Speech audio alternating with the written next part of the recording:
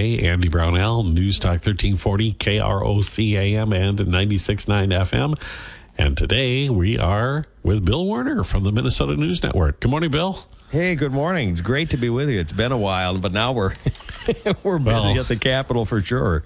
And actually, the way things have gone, they were probably overdue for a chat because I do not ever remember a legislative session starting with this much activity this quickly. Yeah, they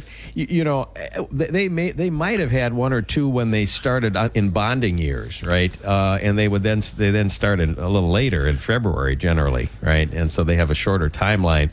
But in terms of starting full speed with a longer session like this, right, that starts in January, and so many really controversial issues on their agenda, this went from, I was thinking it was like, I don't know, Evel Knievel or something like that.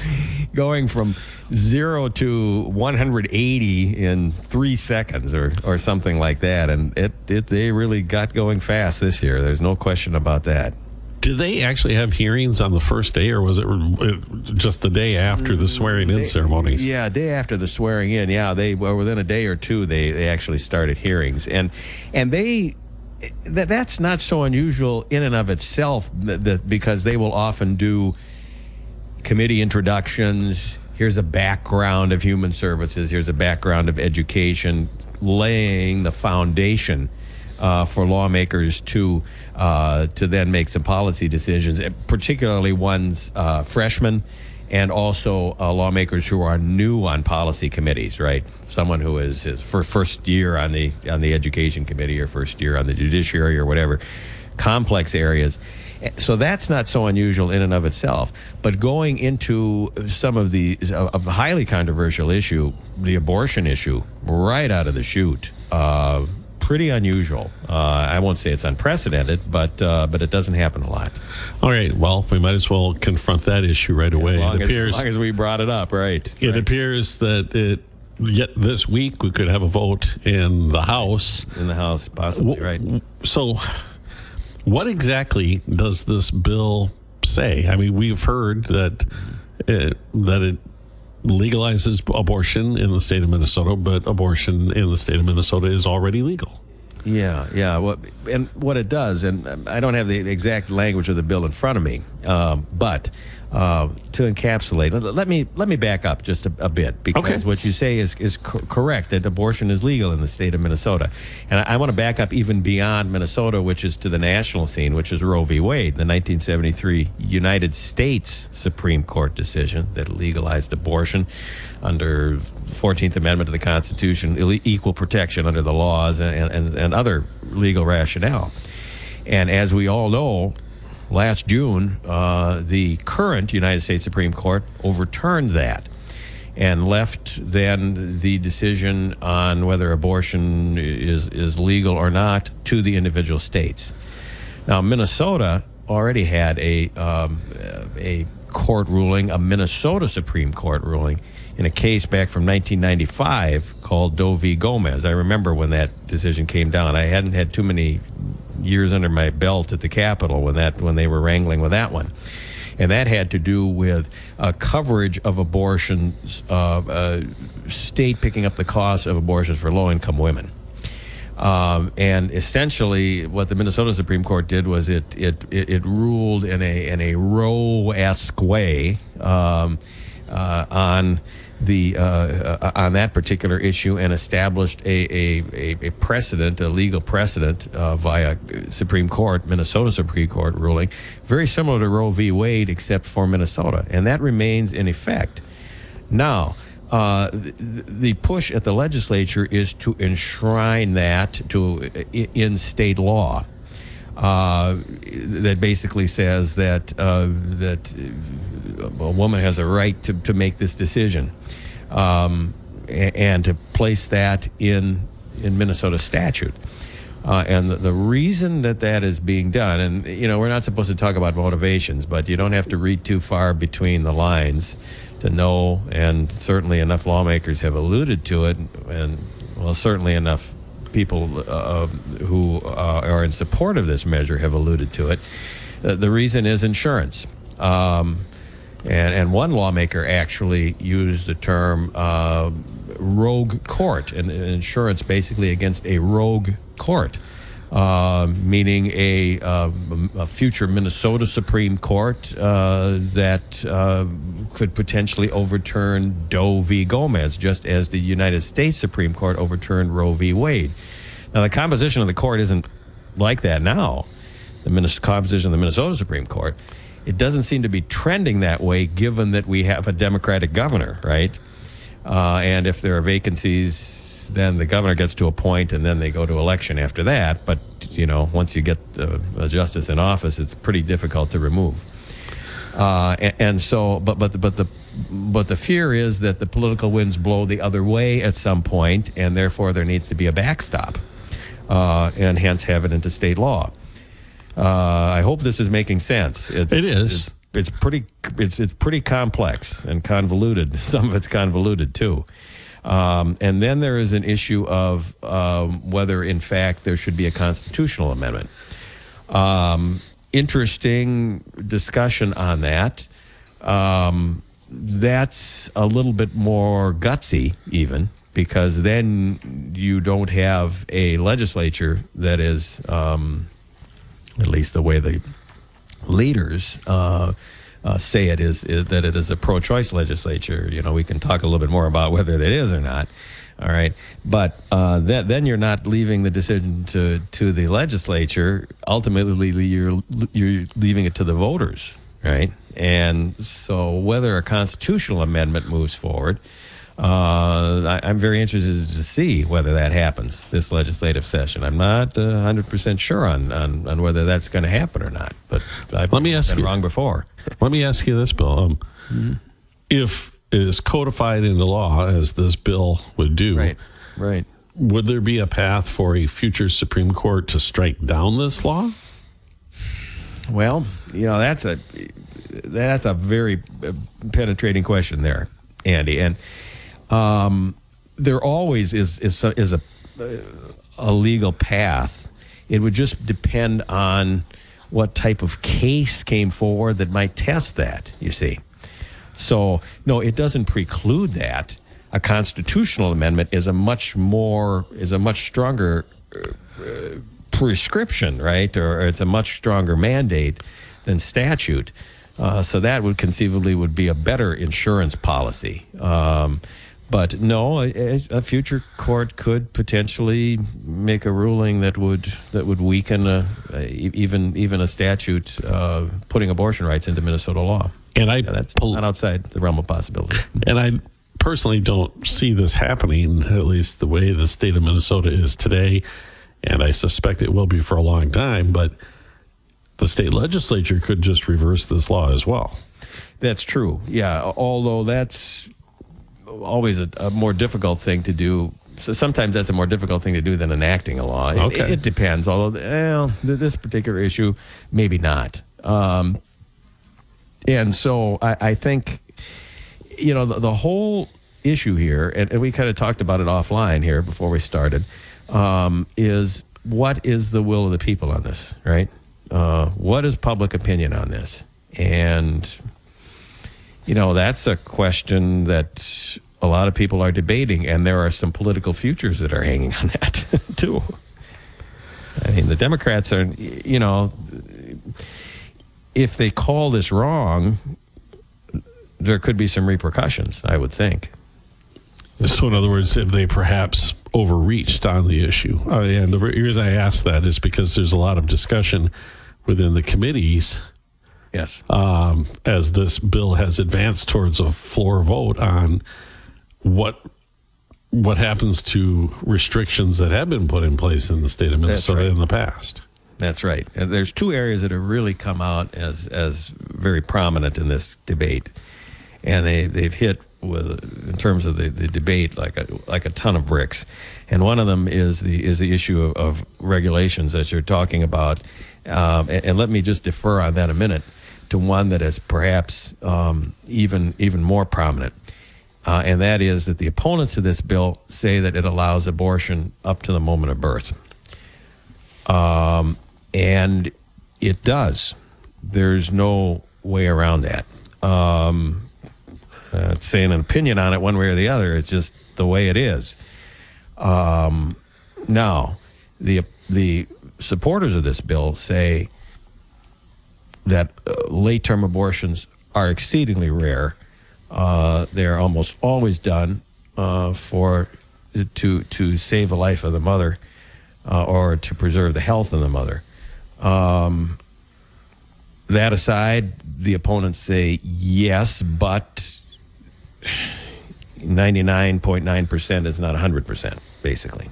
So that's one that is out there. One along that same line, when the Senate had it in its first committee, and they lagged the House just a little bit on it. The House moved it through a couple of committees before the Senate took it up in committee. One of the amendments that made the biggest impression on me as a reporter was Anoka Senator Jim Abler, a Republican, I think, I dare say a moderate Republican, proposed an amendment that said after 20 weeks, in other words, third trimester, that a doctor would, with the approval of the woman, of course, the woman would have to agree to this, that the doctor would need to give an anesthetic to the fetus to alleviate the fetus's pain at the point of abortion. That one was voted down along party lines, I believe, and it kind of tells you how emotional this debate is. I mean, I'm not. Well, it has been since Roe v. Wade. It's been this emotional. That's right. This is the defining, the most fiercely fought political battle of our time, I think. Okay. Is the abortion issue. I don't think I'm overstating that. No, I don't think you are either. And along those lines, Bill, do the Democrats have enough votes to pass this legislation in both the House and the Senate? We're going to see. I know that there are some Democrats in the Minnesota House. There's at least one I know. I'm not going to mention the name, but a prominent Democrat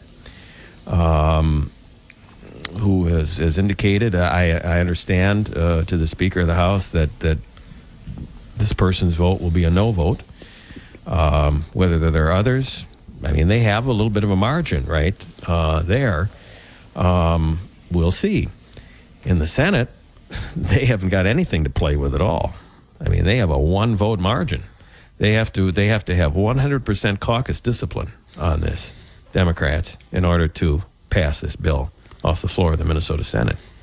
And if one person wavers, they haven't got the votes to pass it. And we may find that out yet this week. We may find that out in the House, and then after we'll see how soon the Senate takes it up after that, if the House indeed does pass the bill. Goodness, okay. The leaders say that this is a pro-choice Minnesota legislature, that they have the votes. All right, that's fine. The proof, and I'm not saying anybody's lying, all right? Okay, it's a question of what people are counting votes, and all right, and they count them one way, but the final count is when the vote is taken, and we will see what happens. All right, we do have to take a break already. I can't believe it, but Bill Werner is with us from the Minnesota News Network. We're catching up on what's happening in St. Paul, and we'll be back in a moment on News Talk 1340 KROC AM and 96.9 FM. This week on Good Money Moves, Bill Werner from the Minnesota News Network joining us. I'm Andy Brownell on News Talk 1340 KROC AM and 96.9 FM. Bill, the other issue that's getting a lot of attention in the first weeks of this session, not at all a surprise considering all the discussion last year, is marijuana, legalized marijuana. Yes, indeed. And we're talking about recreational marijuana as opposed to medical marijuana, which is already legal in Minnesota for a certain list of specified conditions that get periodically evaluated and updated and extended. They have historically now. But this is recreational marijuana. And it's a very complicated topic. The bill had its first committee in the Minnesota House and passed out, but it's got a lot of committee stops. I heard a number like a dozen or something. I don't know if that's correct or not, but it's a good number of committee stops in any event. It has about 250 pages in the bill, but the basics of it are Minnesotans 21 or older could buy limited amounts of cannabis products and possess them in public spaces. Plus, they could have up to 5 pounds of cannabis flower at home and a small number of plants, actual growing plants, with certain restrictions there. There also is a licensing provision in there. Growers, processors, retailers, other cannabis businesses would be licensed. And then another aspect of the bill has to do with criminal justice. We're talking about expungement of previous convictions. The authors of this bill estimate that it would allow about 60,000 Minnesotans with low-level marijuana convictions to have their criminal records sealed. All right, so in other words, those are off the record. And those with felonies could appeal to a special expungement board that would handle these types of cases. So there you have the criminal justice aspect of it. You also have some labor and industry issues. Employers, for many jobs, not all jobs, but for many jobs, employers would no longer be allowed to test workers for THC. They could still have policies in place on on-the-job use, and tests could be conducted if there's a suspicion of a violation of policy or if there's an accident. But that would change fairly significantly. And then there are questions about public safety. In fact, do you have people in a state of impairment on the roads? And what it would do is set up what the backers call an oral fluid roadside test, a pilot program to determine whether a driver is impaired. But that's a lot more difficult than with alcohol because THC can persist in the body for weeks, right? It doesn't get flushed out, I guess you would say, as nearly as quickly as alcohol does. So you can see how many different, I just kind of did the laundry list there, right, of some of the major provisions of the bill. There's a lot of things, and that's why it's going through so many committees, and then there are people that are going to be in favor and people that are going to be against it at every one of these stops, and so it's going to be an interesting debate. Well, a couple things stood out to me when you read that list. 5 pounds of marijuana is a lot of marijuana. Yeah, cannabis flower, yeah. And that's usually what would be considered an amount that law enforcement would consider de facto evidence of distribution. Yeah, that's you raise a very valid point, and one that is going to be touched upon. No question about that. And might there be adjustments in that area? That remains to be seen. But yes, that is correct. That would be perceived by some as a distribution mode, right? And the other aspect of this that I can imagine is going to spark a lot of debate is the workplace issues. Yes. If I'm a warehouse operator with people with forklifts, and you're arguing that I can't do random testing, I'm putting potentially people at risk. Yeah, and some of those jobs, that are high risk jobs, certainly emergency response personnel, first responders. Okay, brain surgeons. That would be a different. Well, yeah, all those areas are areas that are going to be open to debate, and then we get into the public safety issue, right? In fact, is the driver involved in a crash, evidence of marijuana or cannabis use, is that person impaired or not? It's fairly easy to tell with alcohol, but much more difficult with cannabis than with marijuana. Oh, good. So once again, do you have any opinion as to whether there are enough votes out there to have it? This one is real tough because it's so to even make a judgment on at this point, because the bill is so complex and there's so many opportunities for metamorphosis between now and assuming there's a vote in the House and the Senate floor. And I have to assume that given the complexity of this bill, that it's going to take quite a while to move through the process. And at each step, there are going to be adjustments, and then we're going to get a better idea of, in fact, what is the level of support, or people, I'm sure, are just saying, okay, to get enough votes, we have to do this, that, and the other thing. How much of this is a negotiating position, right? Sure. I have to assume that this is a starting point that is probably more than what the backers of the bill expect that they'll eventually get. So Governor Walz's prediction of legalized recreational marijuana by May have been a bit optimistic. Well, yeah, it's tough to say. Yeah, but I think it certainly is. I mean, we talked about abortion in the last segment, and it's fairly clear that the backers of that provision want to get that done very fast, maybe even by the January 22nd anniversary of the Roe v. Wade decision, right? But this, I think it's not realistic to be able to do it that fast. This is one of these things that goes pretty deep into the legislative session, I think, just because of the complexity of it. And whether the votes are there depends on what the bill looks like, and there's a lot of areas where the bill can metamorphosize. All right, Bill Werner with the Minnesota News Network. We have to take a break for news already. We'll return after the news break and get to the meat and potatoes of what our lawmakers are supposed to be doing in St. Paul, which would be crafting the next budget.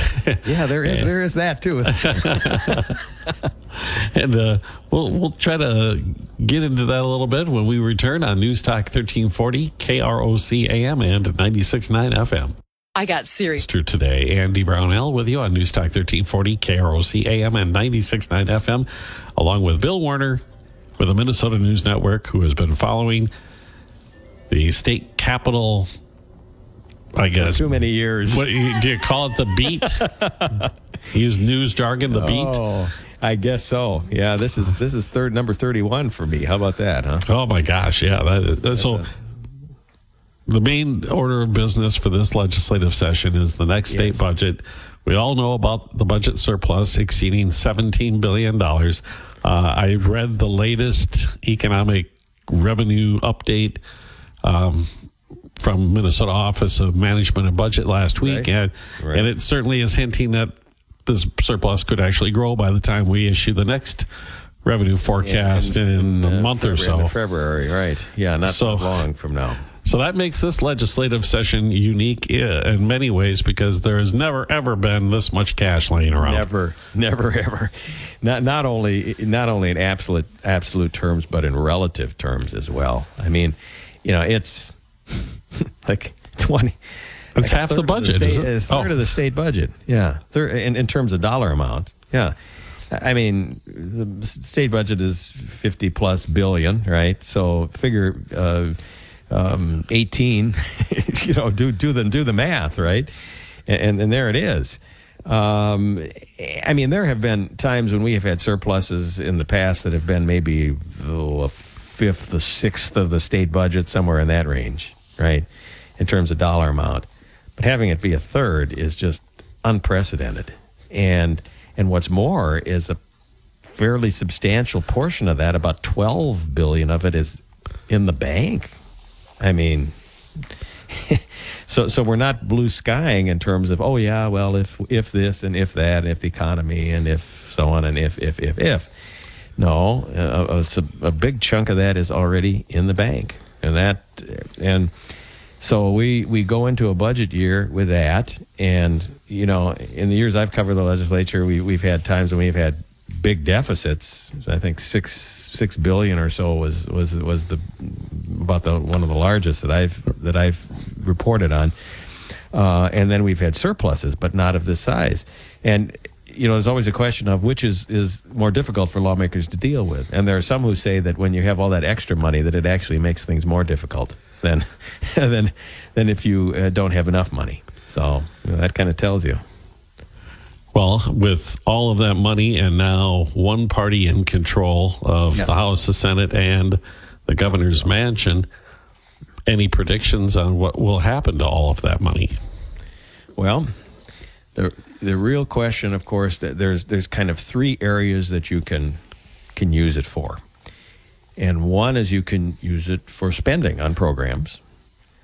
And that would be education, health and human services, public safety, agriculture. You just keep on going on the list, as well as paying interest on a bonding bill. So that's one area. The other area is putting it in reserve, and the state's budget reserve rainy day fund is topped out, I think, in terms of what the statute requires. So you would, there's a question about would you use a little bit more of it, and given that there's a prediction of a recession here, although not a terribly severe recession according to the predictions. And the third item is tax cuts or tax relief, let's say, of some sort. And there are a couple of different kinds of tax relief. One of them is permanent and one of them is one time.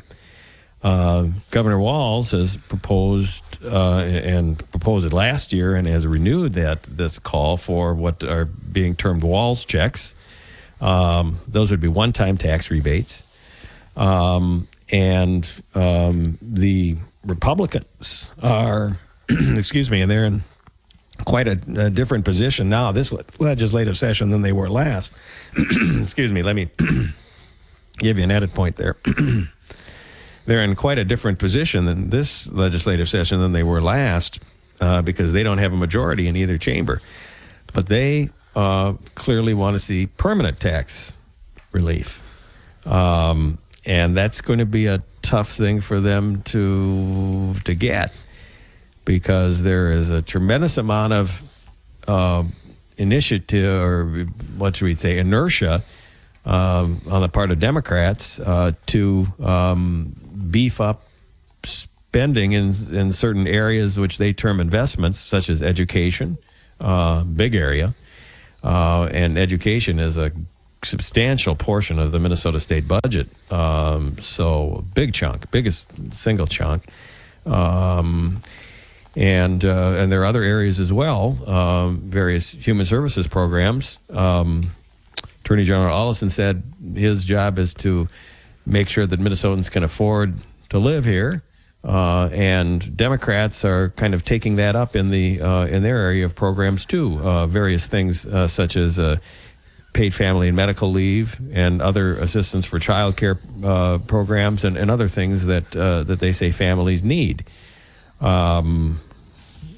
So this is a ne'er the twain shall meet situation between the Republicans and the Democrats. But as you mentioned, the Democrats have a majority in the Minnesota Senate and in the Minnesota House, and of course there's a Democrat in the governor's office.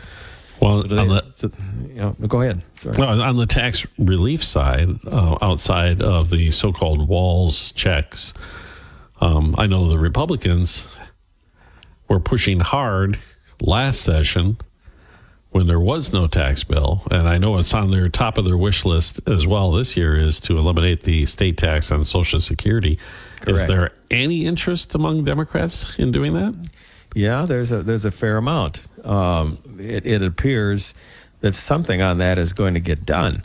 It's very interesting because that's an initiative that the Republicans pushed and the Democrats resisted initially. Now the Democrats have taken it up. However, there seems to be an indication that the Democrats would like to do a total elimination of state income tax on Social Security benefits. At least I don't know if there's a majority there, but there certainly are some strong signals that they would like to go that route. The governor has said, I'm not going to give tax breaks to rich people. So that's a very interesting juxtaposition, is it not? That it is. That was the governor's stance against Republicans last session, and now it's kind of sort of his stance against Democrats, fellow Democrats. And these kind of things, the governor usually gets his way because he has veto power. Now, would he, if the legislature were to send him a total repeal of the state income tax on all Social Security benefits, regardless of income, Could he veto that? Well, that'd be pretty tough, I would think. That would have some political consequences. However, the legislature might not send him something that goes quite that far. I mean, he's sending pretty strong signals that he wants a bill that says, okay, that we don't let we don't give the upper income people tax relief in this particular area, but we give the rest of the folks tax relief. And some people already don't have to pay, above a certain income threshold. People don't have to pay state income tax on Social Security benefits. So that one, I think, gets done. But, it's a very interesting political juxtaposition there. So on the spending side, I know the governor is about to issue his proposals for education. Education, right. Which the legislature, the leaders have the legislature have more or less said we're going to see an unprecedented influx of funding for education. In what form, I don't know. I would think so. Yeah. But then it's a question of, and it's something that you mentioned that we talked about offline, is the issue of permanence of this, okay? And even beyond that, in other words, you can do a one-time infusion, or you can do a permanent increase, or the next step beyond that is to tie it to inflation, to index it to inflation, which is something that the governor has said that he's going to propose. And so that opens up another area of debate that might not be quite so partisan. It might cross over more into moderate Democrats, might tend to align against indexing education to inflation. Andy, it's this whole issue of putting the budget on autopilot. That is the people who are opposed to this say, if we do this, then everything just grows and grows and grows, and there's never any scrutiny of it. And the other side says, well, yeah, but school districts, they're seeing X amount of inflation in terms of all the things that they have to buy and that people they have to pay and to do the jobs and so on and so forth. And so we need to have some sort of an inflation indexing to that. So you can see, that's a pretty that's a real contentious area. Some of the other spending areas, health and human services, long-term health care among them. Right. I know there's a push to greatly increase funding for that because of the crisis. And I'm not using that term lightly, the crisis faced by these long-term care providers who can't find people to work in their facilities because of the level of pay that they're able to offer.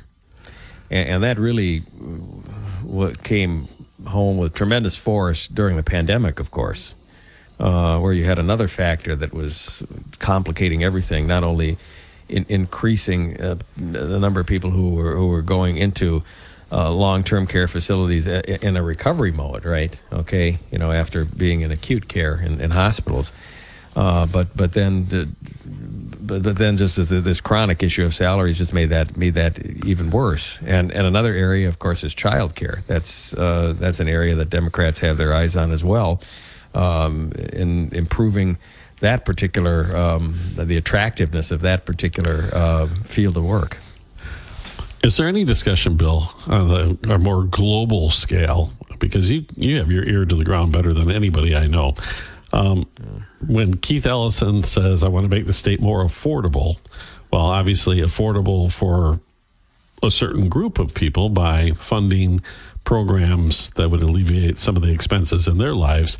Correct. That bill footed by another portion of the population. Correct. An income transfer, that's right. Mm-hmm. Yeah, so the experiences of New York, let's say, California is another one, where the state during times of riches, let's say, has greatly increased their programmatic spending, and the impact on the taxes for those who pay a lot more in taxes than myself or perhaps you. A lot of them, especially in New York, you look at New York, they're leaving. They're bailing out. Is there any discussion up there, I guess, in the state capitol of where that magic line is? Well, and that is an argument that Republicans are primarily bringing up, and traditionally that has been their objection to this, saying, well, that's fine. You can take from the rich and give to the poor, and at some point you don't have any rich to produce riches anymore. And then guess what? You don't have anybody to collect taxes from. And how much sway that has, this legislative session, I don't know. They're not in the majority. The only leverage that, well, I don't want to say the only leverage they have, but they have leverage on a bonding bill for state public works projects. And it looks like there's certainly a push to do that, because last session, which was the session it was supposed to be done, it didn't get done. So the Republicans have a voice in that, because a supermajority is required to pass those bills. But it's then a question of how badly do Democrats want that bonding bill, and are they willing to give up some other things in other areas that Republicans might demand in order to get Republican votes to pass a bonding bill? I mean, and if they don't care about it enough, then it gets thrown under the bus, and they do what they want. Although I think there's a fair amount of pressure to get a bonding bill done, and either that or they don't need, if they spend part of the surplus on bonding projects rather than borrow money. So pay cash. Cash for bonding. They don't need a supermajority for that. But then, of course, that takes away money from dollar for dollar, right, from some of the investments that Democrats want to make, as opposed to highly leveraged amount. When you're borrowing money, obviously you get a big chunk of money for paying a smaller amount of interest, at least in short term, right? And so that's kind of the trade-off there. It's never boring. Very complicated. It's all intertwined. Yeah, it's going to be interesting to see what happens over the next few months as far as these major issues are concerned. We have to take another quick break. We'll return with I'm going to ask you about a topic that deals with the Mayo Clinic, let's put it that way. I know what topic you're talking about. Okay. We'll be back in a moment with Bill Werner from the Minnesota News Network. News Talk 1340 KROC AM and 96.9 FM. I never write reviews, but Navage is so amazing. 96.9 FM. Bill Werner from the Minnesota News Network with us on Rochester today. Bill, last week, the University of Minnesota dropped what I considered a bombshell when they announced plans to construct a $1 billion plus state-of-the-art medical center on the East Bank of the U of M campus in Minneapolis. And all I could think when the announcement was being made is, whoa, what impact will this have on the Mayo Clinic? It's an interesting circumstance, isn't it? Now, Mayo clearly operates well outside the Minnesota market. I mean, without it, I mean, right. That's an international institution. No question about that.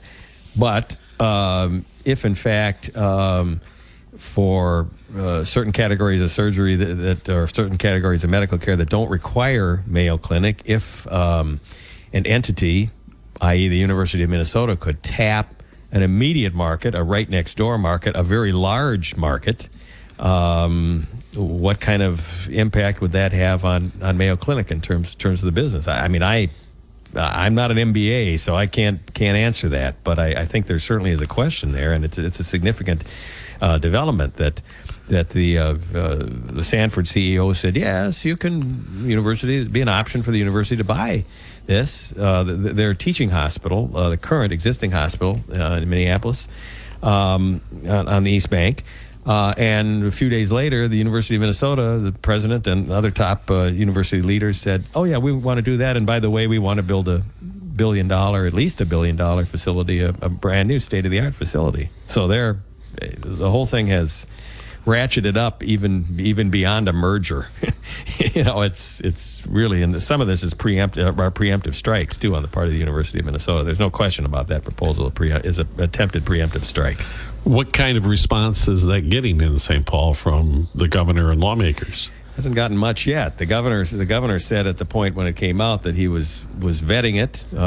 Obviously, it would be something that they would be very interested in. Hasn't had any sort of legislative overtures yet, but I think we can expect that at the appropriate times. How How would that be done? Would that be done vis-a-vis a bonding bill? Would it be done vis-a-vis that or legislative appropriations? But it's clearly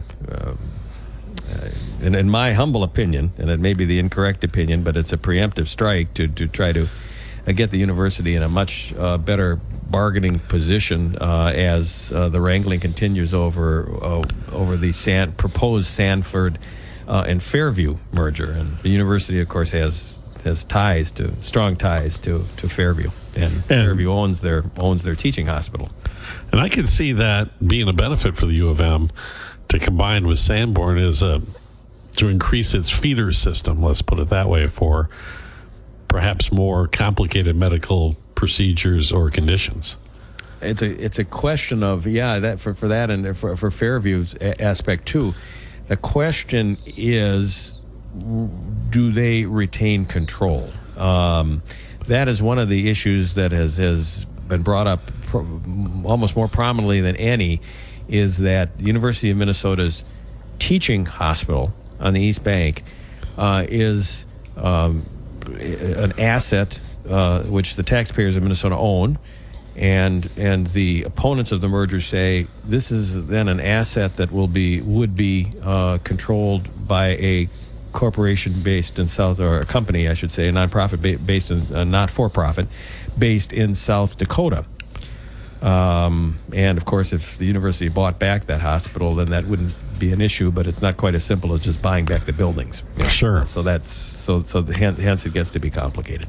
Well, excellent. Well, another thing to keep tabs on is that's right. A series of hearings. Another one tonight in Bemidji, and then Attorney General Ellison is going to have another a couple more in coming weeks as well in Greater Minnesota. Well, Bill, we are out of time, unfortunately. We could go on and on and on, but yes, we could. I look forward to connecting with you again a little bit later in the session to see where some of the things we've been talking about today are said at that point. So, thank you very much. Very good. Always good to be with you, and we'll talk soon.